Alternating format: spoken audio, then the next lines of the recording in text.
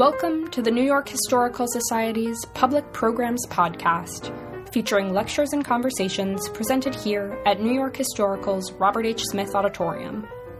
The New York Historical Society is a preeminent educational and research institution that is home to both New York City's oldest museum and one of the nation's most distinguished research libraries.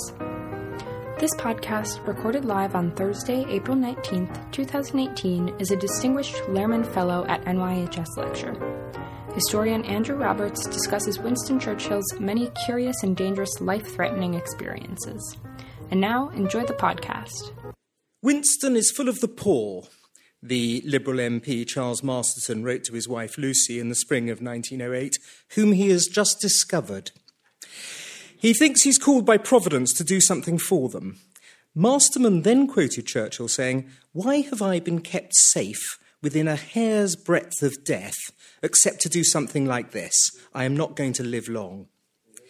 In my inaugural lecture of this series in January, I argued that Winston Churchill's sense of walking with destiny when he became Prime Minister in May 1940 sprung from the large numbers of times he had come close to death, giving him a profound belief in himself and his providential duty to be a great man and to save Britain, the Empire and civilization.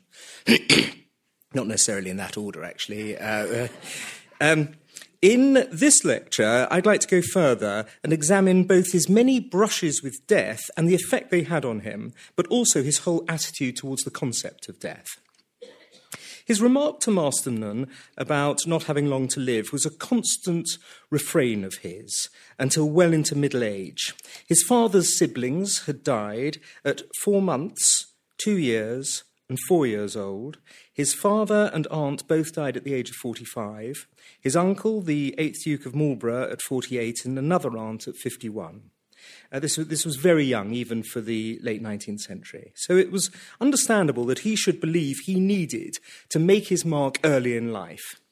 Many of Churchill's contemporaries thought him, in the colloquialisms of the day, as a pusher and a thruster, and so he was. But they often didn't appreciate that there was a cold actuarial reason behind this. His first brush with death came on the day he was born. He was at least 6 weeks and probably 2 months premature, and his mother, the beautiful Brooklyn-born socialite Jenny Jerome, had suffered a fall a few days earlier. She'd also been shaken about by a pony cart the day before the birth, which is what brought on her labour pains. There's an active debate amongst historians about whether Jenny and Winston's father, Lord Randolph Churchill, had sex before their marriage on the April the 15th of that year, and that therefore Churchill's birth on November the 30th was not in fact premature. Some historians argue that it was so passionate a love match that they were both lifelong rule breakers, so perhaps they had broken the strict Victorian moral code. Others reply that the risk to both of their reputations, especially Jenny's, meant that they certainly would not have, and anyhow they had almost no unchaperoned opportunity for any such tryst. My own carefully considered view on this fraught historical issue is that I couldn't care less. At the prep school Churchill attended, he was stabbed in the chest with a penknife, aged 10, by a boy whose ear he was yanking. 2 years later, he contracted pneumonia. His temperature reached 104.3 degrees Fahrenheit, which is 40.2 centigrade, and he became delirious. "My boy at school at Brighton nearly died of inflammation of the lungs last week," his father informed Lord Salisbury, the Conservative Party leader. It wasn't actually both his lungs, it was just his right lung. But nonetheless, he was in mortal danger. The poor boy, ladies and gentlemen, had brandy administered to him both orally and rectally. You might have thought that that would have put him off the stuff for life, but it certainly didn't.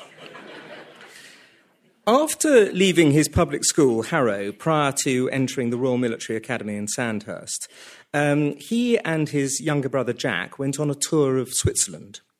They were swimming alone off a boat in the middle of Lake Geneva when a light breeze started to blow the boat away from them. "I saw death as near as I believe I've ever seen him," Churchill later wrote in his autobiography, My Early Life. "He was swimming in the water at our side. whispering from time to time in the rising wind, which continued to carry the boat away from us at about the same speed we could swim. No help was near. Unaided, we could never have reached the shore. I now swam for life. I scrambled in and rowed back for my companion, who, though tired, had not apparently realised the dull yellow glare of mortal peril that had so suddenly played around us. He calls him his companion in the book and doesn't let on that it was in fact his brother who he had brought so close to an early death. In January 1893, playing a game of chase with his cousins at their estate in Wimborne, aged 18, Churchill jumped off a footbridge, hoping the branches of the tree below him would snap off and break his descent. They didn't. He fell nearly 30 feet onto hard ground, was concussed for 3 days, and confined to bed for nearly 3 months with a ruptured kidney and a broken bone in his mid-back that was only discovered in an X-ray 69 years later. For a year, I looked at life round a corner, he wrote of this incident. The day after his 21st birthday, attached to the Spanish army in Cuba in 1895, fighting the Cuban rebels, he recorded how, quote, a ragged volley rang out from the edge of the forest. The horse immediately next to me, not my horse, gave a bound. It had been shot in the ribs. And, quote, I could not help reflecting that the bullet which had struck the chestnut horse had certainly passed within a foot of my head. He was under heavy fire for more than 10 minutes and more sporadic fire for a day and a half. Of the bullets, he wrote, there were sounds about us, sometimes like a sigh, sometimes like a whistle, and at others like the buzz of an offended hornet. 2 years later, having been under fire a good deal while serving with the Malakand Field Force on what is now the India-Pakistan border, he noted, nothing in life is so exhilarating as to be shot at without result. In 1898, travelling from Cairo to join the 21st Lancers in the Sudan, Churchill got separated from his convoy and spent a miserable night without food or water in the desert in mid-August, wandering for 70 miles before he found it again. He did this through the use of the stars, in particular what he later called the glorious constellation of Orion. Never did the giant look more splendid. It directed him towards the River Nile, thereby saving his life. When later in life he had his rather boozy dinners at the Savoy with his friends of the other club, he would often tell the chauffeur who was driving him home about, he would point out the Orion constellation and tell him the story of how it had saved his life. That life was nearly lost 3 weeks later. In 1898, when he was surrounded by Sudanese dervish followers of the Khalifa during the charge of the 21st Lancers at the Battle of Omdurman. Fortunately, because he had dislocated his right shoulder the previous year in India, he could not wield a sword. So instead, he armed himself with a Mauser pistol and was able to shoot 4 dervishes who were trying to slash the hind legs of his horse. If he had come off it, he would almost certainly have been butchered. The regiment took 25% casualties that day. A year later, in yet another conflict, the Boer War, Churchill took command, despite being a war correspondent, not a combatant, of the defence of an armoured train that had been ambushed and was pinned down by accurate fire for 90 minutes in a unit that took 30% casualties. Once captured, some of the Boers wanted Churchill to be shot for bearing arms as a journalist, but he escaped that, and a few days later he also escaped from the prisoner of war camp, walking through the centre of the enemy capital, Pretoria in the Transvaal, at night. Having escaped, he continued to cover the war, and in the heavy fighting he experienced several near misses. One bullet came so close that it parted the Sakabula tail feathers on his hat. When he and his brother, Jack, carried out a reconnaissance mission on Hussar Hill later in that war, and Jack was shot in the leg, Churchill wrote about, quote, the strange caprice which strikes down one man in his first skirmish and protects another time after time. He was, of course, talking about himself. And for another war correspondent, John Atkins, wrote, it seemed as though Jack had paid his brother's debts. That implies, that phrase implies, that his list of close shaves was already being noticed by people, And it was added to in Uganda in 1907 when a tsetse fly, which carried the lethal sleeping sickness, landed on his bare shoulder in Uganda and was flicked off just before it could bite, or sting, or do whatever tsetse flies do. Back in England at 1 o'clock in the morning of August the 6th, 1908, when everybody had gone to bed after Jack's wedding, a fire broke out due to a faulty new heating mechanism in the country house that Churchill was staying in. It spread to the beams, and an entire wing of the house was razed to the ground. House guests scrambled from their bedrooms in scanty clothing.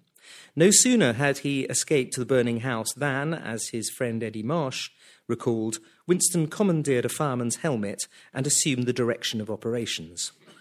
As Churchill was carrying 2 marble busts to safety, reported the Times, the blazing roof fell in behind him. Fortunately, the only life lost that night was that of a canary. The next year, in November 1909, a suffragette named Teresa Garnett attacked Churchill with a whip at Bristol Temple Meads railway station, and despite his seizing her by the wrists, she tried to force him onto the tracks. Churchill's wife, Clementine, jumped over a pile of luggage and grabbed his coat and pulled him back. Members of the local welcoming committee seized Garnett, who was arrested. Churchill went ahead with his meeting, and Garnett was sentenced to 1 month's imprisonment for disturbing the peace because Churchill didn't press any more serious charges for the assault. Mrs. Garnett was awarded a Medal of Honour by the Women's Political and Social Union, but a slower Clementine, a stronger Garnett, or an incoming train might well have led to a very different outcome for Britain and the world in 1940. In 1945, Mrs. Garnett wrote to Churchill asking for her whip back. It turned out that the police had kept it. Churchill then took up flying lessons within a decade of the Wright brothers' experiment at Kitty Hawk. On October the 22nd, 1913, he cheated death or serious injury when a monoplane that he was due to have flown in side-slipped and was totally wrecked.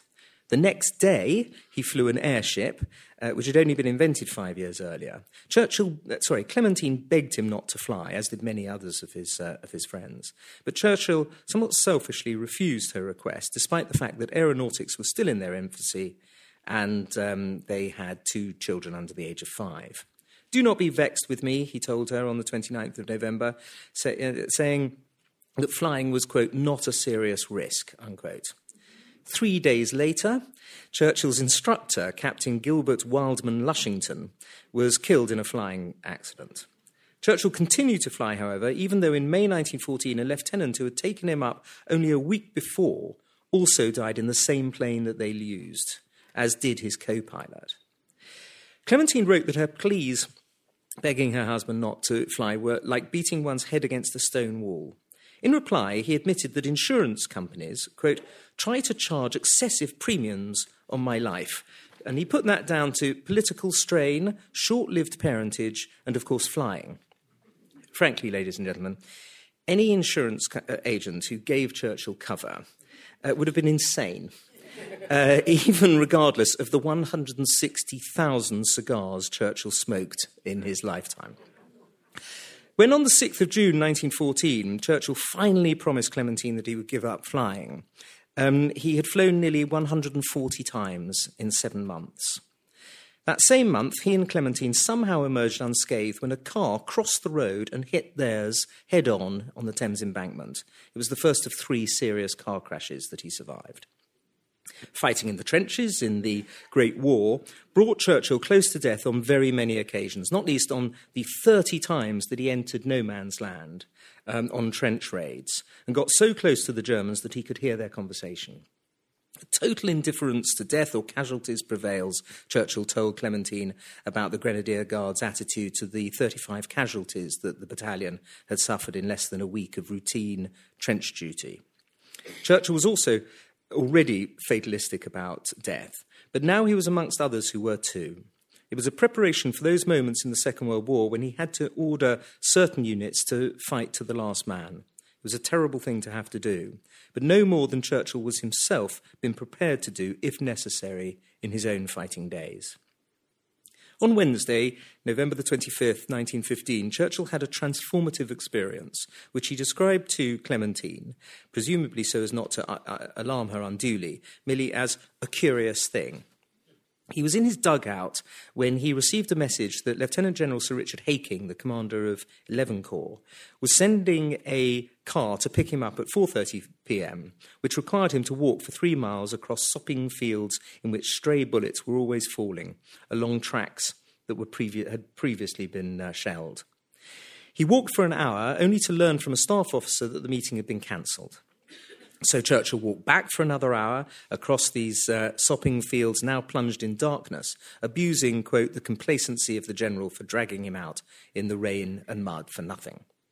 When he finally got back to his dugout, however, he learnt that soon after he had left it, a German high-explosive shell, known as a whiz-bang, had landed a few feet from where he had been sitting, smashing the structure of the dugout and killing the mess orderly inside. "Better not go in there, sir. It's an awful mess," a sergeant told him. "About 5 minutes after you left, a whiz-bang came in through the roof and blew his head off." The following February, his dugout was hit by a shell which didn't explode. That month saw another lucky escape for him when a shell burst at no great distance from him. On another occasion, what Churchill called the goddess nicotine probably saved his life as, quote, "If I had not turned back to get that matchbox which I had left behind in my dugout in Flanders, might I not have just walked into the shell that pitched so harmlessly 100 yards ahead?"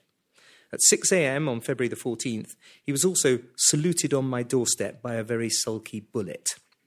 6 days later, a 30-pound shell entered his bedroom, passed completely through it, and penetrated the cellar. "This is now the third time in a fortnight that my bedroom has been pierced by shells," Churchill told Clementine. "One lives calmly on the brink of the abyss." Churchill's comment on the death of his friend Raymond Asquith in September 1916 was that when the Grenadiers strode into the crash and thunder of the Somme, he went to his fate cool, poised, resolute, matter-of-fact, debonair. If Churchill's regiment had been ordered over the top, there can be no doubt that he would have adopted that same attitude. He survived more near misses as Minister of Munitions, visiting the front in September 1917. And in July 1918, he told Clementine how, when piloting a plane, an engine cut out. This promise to her that he was going to stop flying didn't last once the First World War had started, and he did occasionally fly planes across the Channel.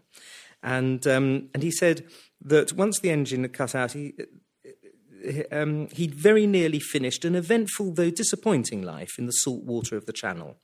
"We just fluttered back home to shore. One must have careful engine supervision." The next July, having taken up flying lessons all over again, he took off from Croydon Aerodrome with his instructor, Colonel Jack Scott, reached 90 feet, side-slipped and crashed. Scott switched off the ignition seconds before they hit the ground, probably saving their lives as it prevented an explosion. Churchill walked away bruised with a scratched forehead, and Scott broke his leg. Churchill finally gave up flying for good after that, although he occasionally took the control of planes in which he flew in the Second World War. His thoughts on death were formed by the seeming haphazard nature of it that he had seen, and he admired brave men and women who treated it with disdain. When his cousin and friend, Freddie Guest, was dying of cancer at the age of 61 in 1937, he played backgammon with him and told Eddie Marsh afterwards, "I've never known anyone show such complete contempt of death and make so little fuss of it." One of Churchill's closest brushes with death, of course, came here in New York on the evening of Sunday, the 31st of December, 1931. Having dined at his hotel, the Waldorf Astoria on Park Avenue and 49th Street, Churchill took a cab 2 miles uptown to his friend Bernie Baruch's house on 1055 Fifth Avenue, 2 miles uptown between 86th and 87th Streets. He realised during the journey that he didn't know Baruch's address, but he'd stayed there 2 years earlier and he was sure he was going to recognise the building. He paid off his cab on the Central Park side of Fifth Avenue between 76th and 77th Streets, a full 10 blocks south of Baruch's house. Now, there's a long-standing mystery here. Why, if he was coming from downtown, was he not dropped off on the residential eastern side of Fifth Avenue rather than the western Central Park side? In those days, Fifth Avenue had two-way traffic. Churchill began crossing the street, but halfway across, momentarily forgetting he wasn't in England, he looked left instead of right and was knocked down by a northbound car.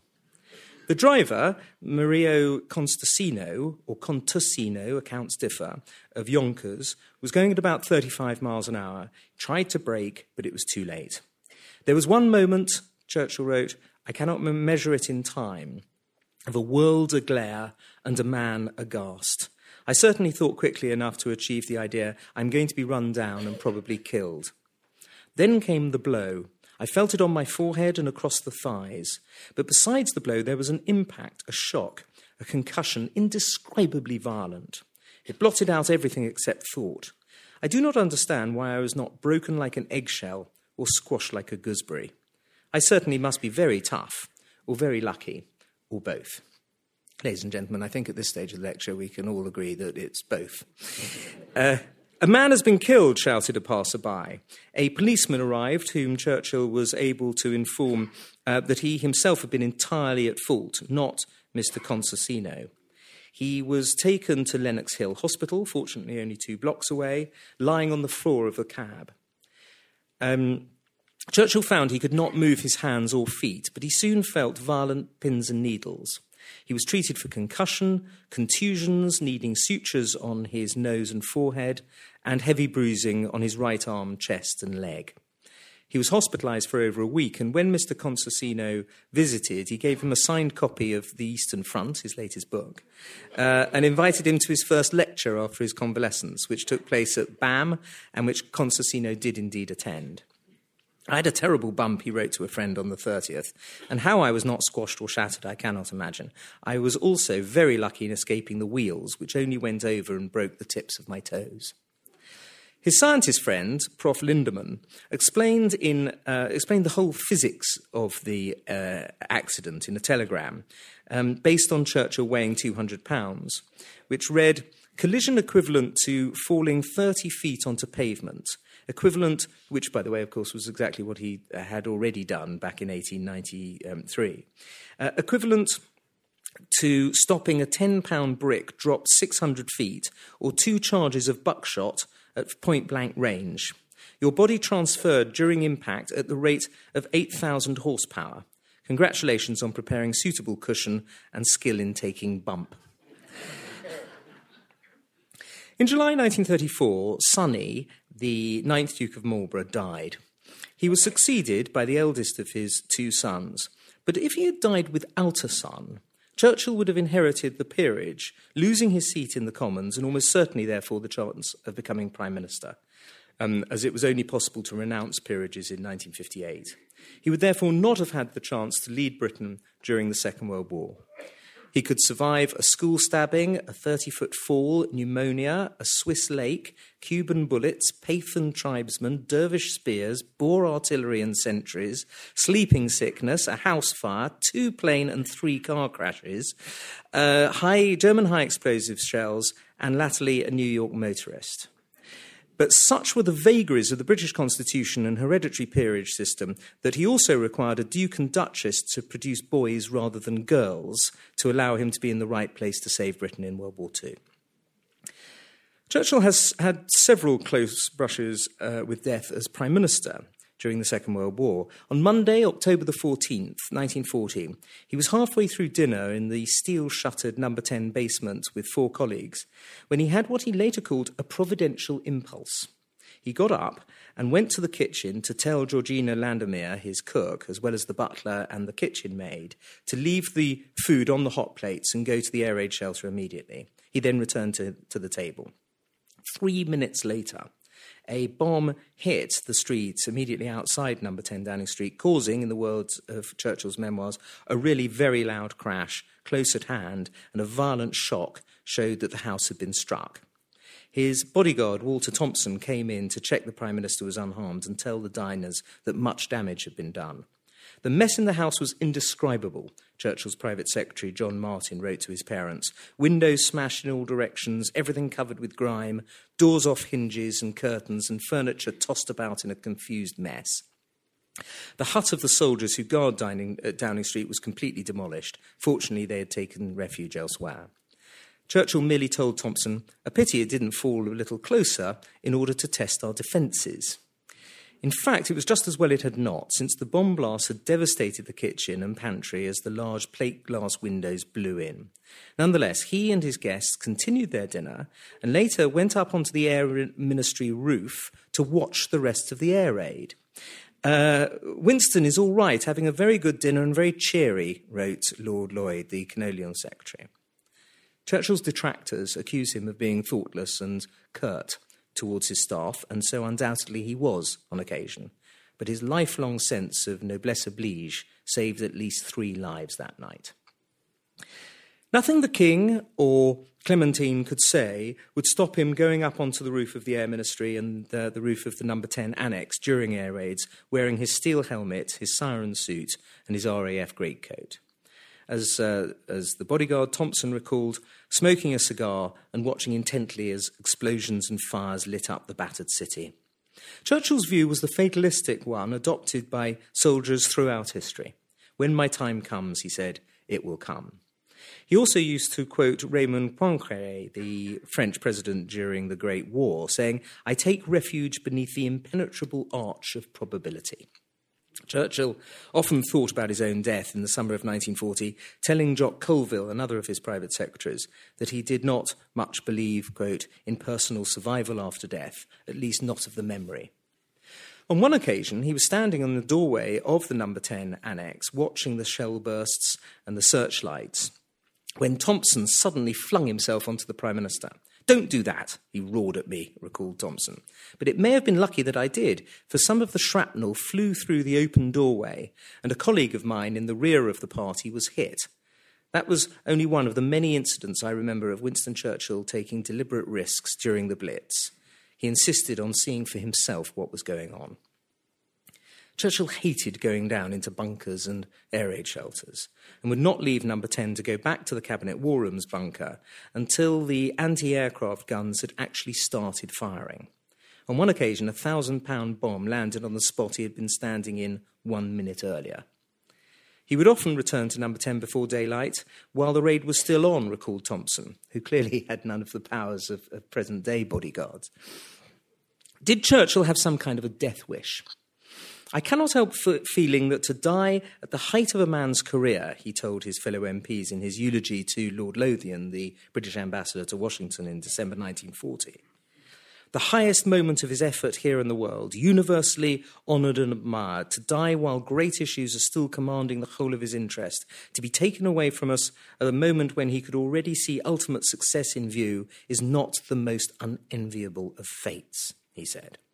Later in the war, especially once Russia and eventually the United States got into the conflict and victory was certain, he was often to speak of his own death as an enviable one. On the 16th of January 1941, Churchill attended a trial of new rockets fired from the turret of the battleship HMS Nelson. It was a multiple projector that hurled bombs and wire into the sky to counter dive bombing, but not enough allowance had been made for the wind, and one of the wires drifted back onto the ship.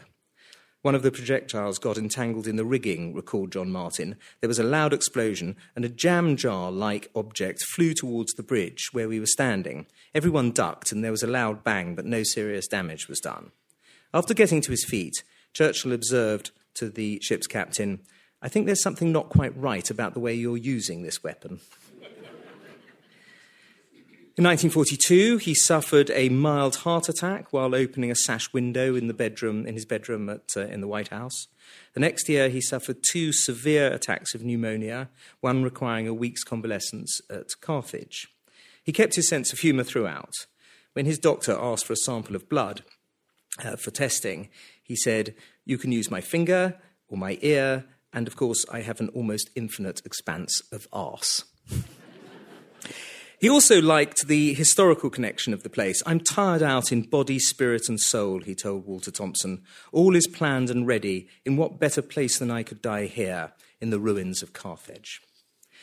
Churchill crossed the Atlantic no fewer than 12 times during the Second World War, both over the U-boat-infested ocean and flying over without fighter escort. He also flew over the Middle East, the Mediterranean and Russia, travelling 120,000 miles, often in unpressurised cabins in his 70s and several times within range of enemy fighter planes. On January the 29th, 1943, Brigadier Vivian Dykes, Director of Plans at the War Office, died in a plane crash on a route that Churchill had recently taken, prompting the Prime Minister to tell his Assistant Military Secretary, Ian Jacob, that if he himself died, "I think it's a pretty straight run now. Even the Cabinet could manage it." When the Cabinet tried unsuccessfully to prevent him from visiting Turkey shortly afterwards because of the danger, he told Anthony Eden, his Foreign Secretary, that he must be allowed to go where he liked when he was abroad. Anyway, if he had been killed, it would have been a good way to die. The concept of a good death was always very important to him. With the Washington Conference concluded in June 1943, Churchill flew to Gibraltar via Newfoundland. On his way there, his Bristol flying boat was struck by lightning. "All at once there was a sudden shock and bump," Churchill recalled. "I awoke. Something had happened. There were no consequences, which, after all, is what is important in air journeys. To a groundsman, it would seem quite a dangerous thing. Afterwards, I learned that there had been a good deal of anxiety." This was understandable. Lightning strikes were more dangerous for 1940s aircraft than they are today. Electrical generators could fail, causing loss of instrumentation, and compasses could also be affected, which in the mid-Atlantic could, of course, have proved disastrous. In Christmas 1944, determined to prevent Greece from falling to communism, Churchill and Eden flew to Athens. On the way from the airport, they passed a checkpoint which the communists had mortared that very morning.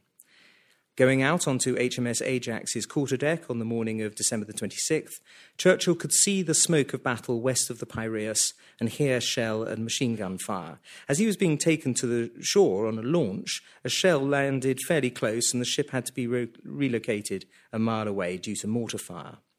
The next day, he was dictating to his secretary when shells rocked the ship.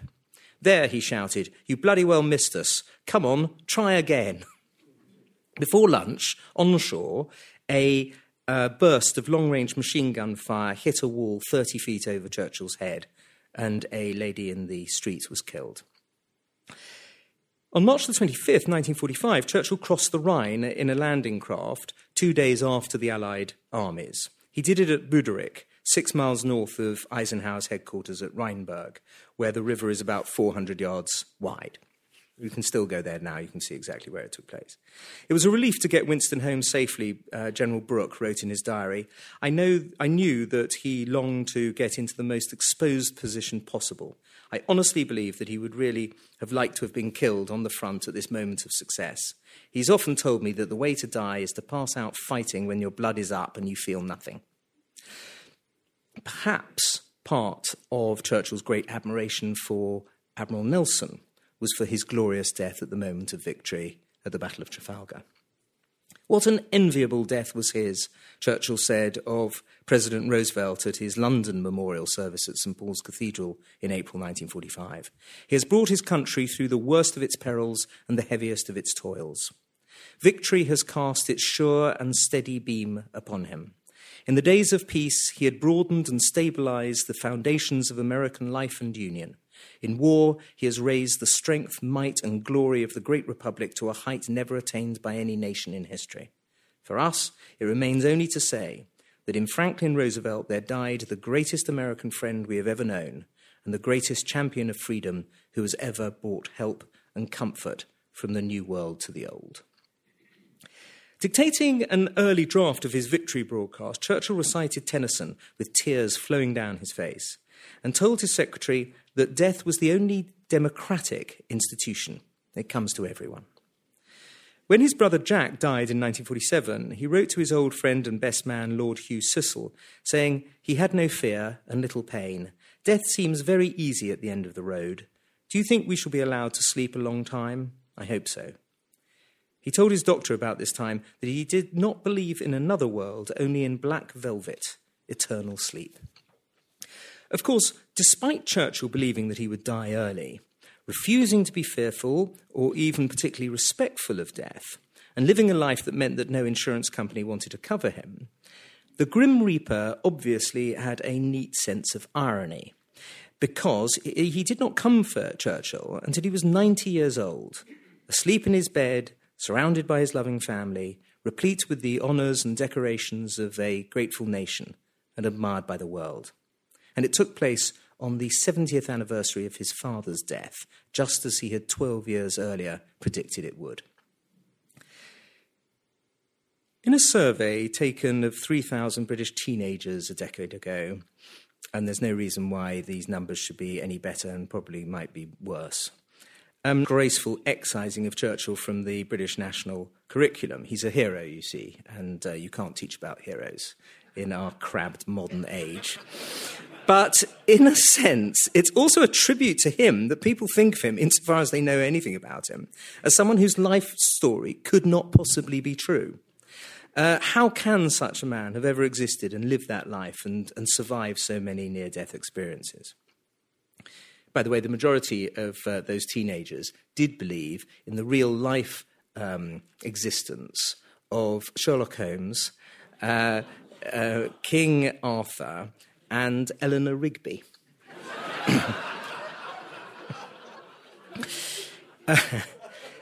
In mid-July 1915, Churchill wrote a letter to his beloved wife Clementine to be opened in the event of his being killed on a mission to Gallipoli that the cabinet was sending him on. "Do not grieve for me too much," he wrote to her. "I am a spirit confident of my rights. Death is only an incident, not the most important which happens to us in this state of being.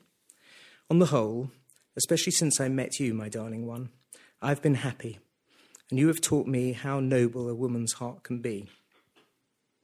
If there is anywhere else, I shall be on the lookout for you. Meanwhile, look forward, feel free, cherish the children, guard my memory. God bless you." Love, he was saying in that message, intended only to be delivered from beyond the grave, far supersedes mere mortality. Winston Churchill expressed many noble sentiments in his long life, but none, I think, nobler than this. Thank you very much.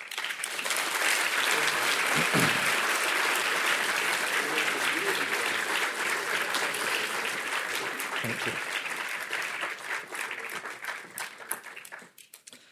We now have that part of the evening where I'm asked fiendishly difficult questions. Are there other historical figures who had an unusual number of near-death experiences? Were they as effective leaders as Churchill? It's a very interesting question. I mean, of course, in a sense, Napoleon is the obvious person to turn to because he fought 60 battles, and in those days, generals were absolutely at the front of their armies. They were within cannon fire shot, as Napoleon constantly reminded people, all the way through the battles. There are very few battles where Napoleon wasn't in. Borodino, perhaps, and Waterloo to an extent, but otherwise, these guys were on the front line. So he wasn't alone in Churchill wasn't alone in that. But the extraordinary thing about Churchill is the number of near-death experiences that happened away from battlefields, through cars and planes and children stabbing you, things like that. One to an extent expects a general to face these great dangers, but for somebody to stack up quite that number of near-death experiences is, in my experience as a historian at least, unique. Did his own clashes with death affect consideration for sending boys into battle? Oh yes, absolutely it did. He never had to ask any men to do anything that he himself had not been prepared to do as a soldier. That must be a very powerful experience on you as a politician.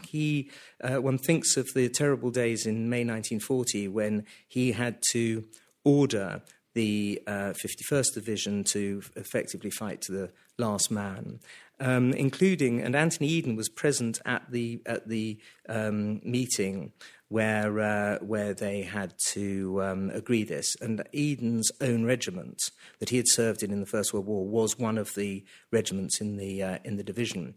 And Churchill writes in his memoirs about the silences and the pain of the decision. But having fought themselves, Anthony Eden won the Military Cross, in fact, in the First World War. They knew precisely what they were sending their boys in to do.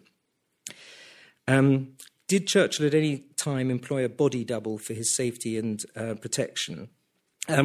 He didn't, but others did. Montgomery famously had somebody go to Gibraltar just prior to D-Day in order to get German spies to think that the attack couldn't possibly be about to take place. Body doubles were used by Stalin to a degree, but not in the way that great movie. It's not Where Eagles Dare. Oh, sorry. No, absolutely. But I'm thinking about Churchill. Churchill Sutherland was in it. Come on, guys. The Eye of the Needle. The something of the Eye of. Eagle Has Landed doesn't have body doubles. It's something. Sorry. No, Needle. I think it's called the Eye of the Needle. Eye of the Needle. Thank you, everybody. Not you lot, but.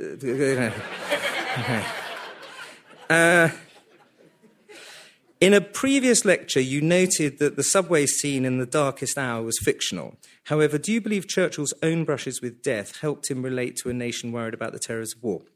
Absolutely, yes. And the scene in the subway, look, I don't want to make too much of this because Darkest Hour is a fabulous film and I love it. And Gary Oldman deserved the Oscar and he's a great actor and the whole thing was wonderful. The only problem I have with the subway scene, apart from the fact, of course, that it was fictional, but endlessly, what historical movie doesn't employ these tropes occasionally, perfectly understandably, is that it tends to detract from Churchill's greatness because he did not need the king or the people, or let alone the politicians, to decide that Britain was going to fight on and he was going to do everything to outmaneuver Lord Halifax to ensure that Britain did fight on. It was not something that came up from below at all.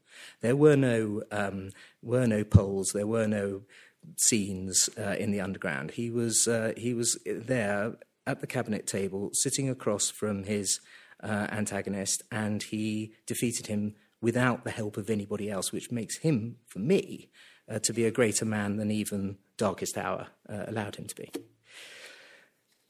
Which of Churchill's experiences do you think was the most dangerous? Well, off a battlefield, because of course when you're being shelled and 3 shells go through your bedroom, that's going to be is totally extraordinary. But yeah, I'm afraid it was the attempt of you New Yorkers to do him in, which was easily, I think, the most dangerous. And admittedly, of course, it's his fault for looking the wrong direction. If anybody's got a theory, don't shout it out now. Come up and tell me afterwards about why on earth he was put on the Central Park side when it was. It makes so much more sense if you're coming from the Waldorf Astoria and you're going up to 76th Street in two-way traffic to stick him on the side of the road which had the buildings on. So let me know. Anyone who's around in 1931 can remember any of that. Yeah. Did the public speculate about Churchill's health and dangerous life the way they do of modern politicians? No, because first of all the drinking and smoking wasn't considered quite as sort of dangerous in those days anyhow. And also they didn't know that much about you certainly didn't have the situation where doctors had to give out regular updates on Prime Minister's health. In fact, they managed to keep completely silent and hidden the fact that he had had a stroke whilst Prime Minister in peacetime. The public didn't find out that until Churchill himself blurted it out about a year later in the House of Commons. So yes, that is a huge difference from the modern age. Did Churchill's success as a war leader influence the UK's participation in other conflicts as a world peacekeeper? Really, pretty much the only conflict that Britain got involved in after the Second World War, when Churchill was around, was the Korean War, and there we were very much the number 2 or number 3 after the United States. So it wasn't a massive aspect of it. I mean, I think the Egyptians would have thought twice about nationalising the Suez Canal had Winston Churchill still been Prime Minister, because he had a much his sheer reputation would have been something that they would have worried about in the way that they didn't with Anthony Eden. If Winston Churchill had died, who do you think would have been Prime Minister in his place? Would this person have been as effective a leader during World War II? Well, it very much depends on when he dies. Early on, it would probably have been Lord Halifax, which would have been a catastrophe for Britain, because we would have entered into some kind of a peace negotiation in May and June of 1940. Later on, especially after Halifax came here to Washington in December 1940, it would possibly have been Max Beaverbrook. Anthony Eden was the front runner, but he was only in his early 40s. He was 41, and the king might have thought twice about sending for him. By 1943, it would definitely have been him. Lord Beaverbrook was one of the runners in 1942. Sir Stafford Cripps, surprisingly, was also fancied his chances, but. It wouldn't have come from either. It wouldn't have been Clement Attlee, the Deputy Prime Minister, or Ernest Bevin, the other big hitter of the day, because they were both Labour and the House of Commons was overwhelmingly Conservative. So it would have been somebody who came from the Tory benches. But as for somebody as effective as leader as World War II, just absolutely certainly not. In your last lecture, you said... I'm just checking what this is all about before I... Oh, no, that's a nice question. In your last lecture, you said you were the only author granted access to the Queen's archives for your research. How did you get awarded this honour and access? Did you find much new and unknown information? I didn't actually say that I was the only author granted access. What I said was that I was the first biographer of Churchill to be granted access to the Queen's archives relating to her father and her father's diary. And I got this, how did I get this honour? Endless sucking up, frankly, like everyone else. And did you find much new and unknown information? Did Pam mention my book is coming out on the 13th of November? The answer is yes. There is a mountain. There have been 41 sets of papers that have been deposited at Churchill College, Cambridge, the Churchill archives there, since the last major biography of Churchill, the Roy Jenkins one in 2001. 41 new sets of papers. All of Churchill's children's papers are now available. I was allowed to work on and read Mary Soames, Churchill's daughter's diary for 1940. I quote a lot from that. It's never been quoted from before. The King's diary I quote from extensively. It's very interesting. Churchill, whereas Brooke wrote in his diary to vent his spleen about things, primarily Churchill. Churchill actually, he led off steam to the King, knowing perfectly well that the King was an absolute clam when it came to information, and was also somebody who had no personal ambitions. So it was something he was somebody he could tell anything to, and who he knew had the best interests of the nation at heart. And so being able to write down in this book of mine the thoughts of the king and quotations, endless quotations. What he used to do was to have lunch every Tuesday with the Prime Minister and then write down what Churchill said. So there are new lines, new jokes, new aperçus about loads of things about Churchill, which I'm very, very fortunate to be the first Churchill biographer to have to put in a Churchill book. So thanks for that fabulous puff. Is it a British way of thinking to believe that when it's your time to die, there isn't anything you can really do about it? Is this a comment on our National Health Service?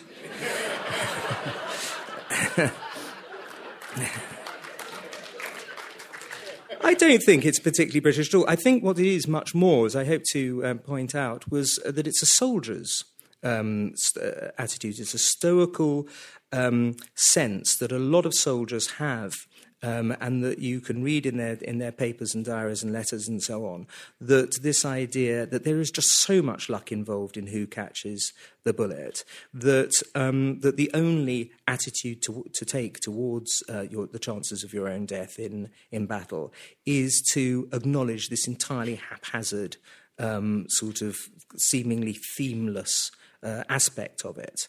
And that was very much Churchill's view, and but I think very much more to do with his being a soldier than his being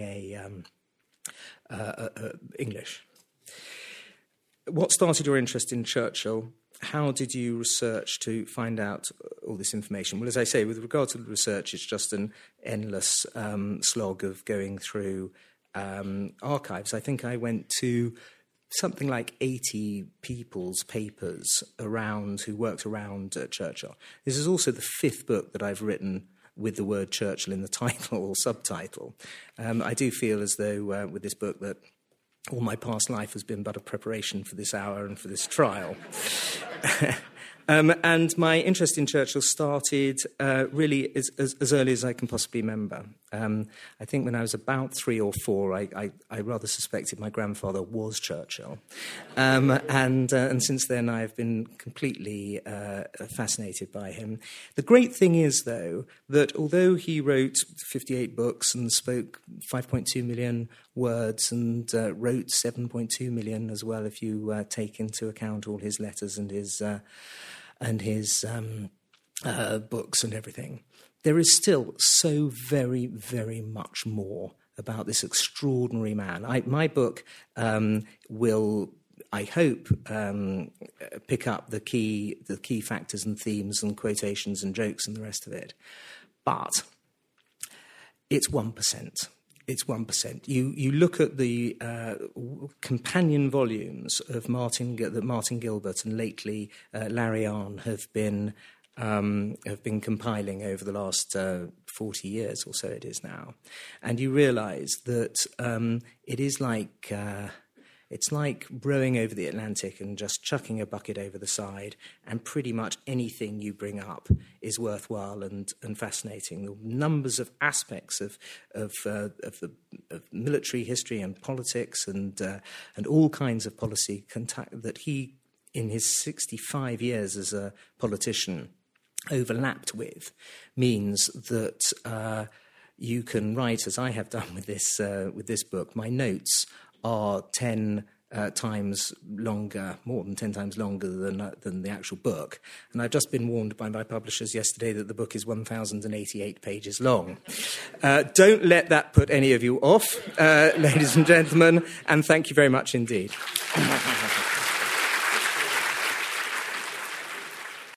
Thank you for listening to the New York Historical Society's Public Programs podcasts. To learn more about current exhibitions and live programming, follow New York Historical Society on Facebook, Instagram, and Twitter @NYHistory, or visit us at nyhistory.org.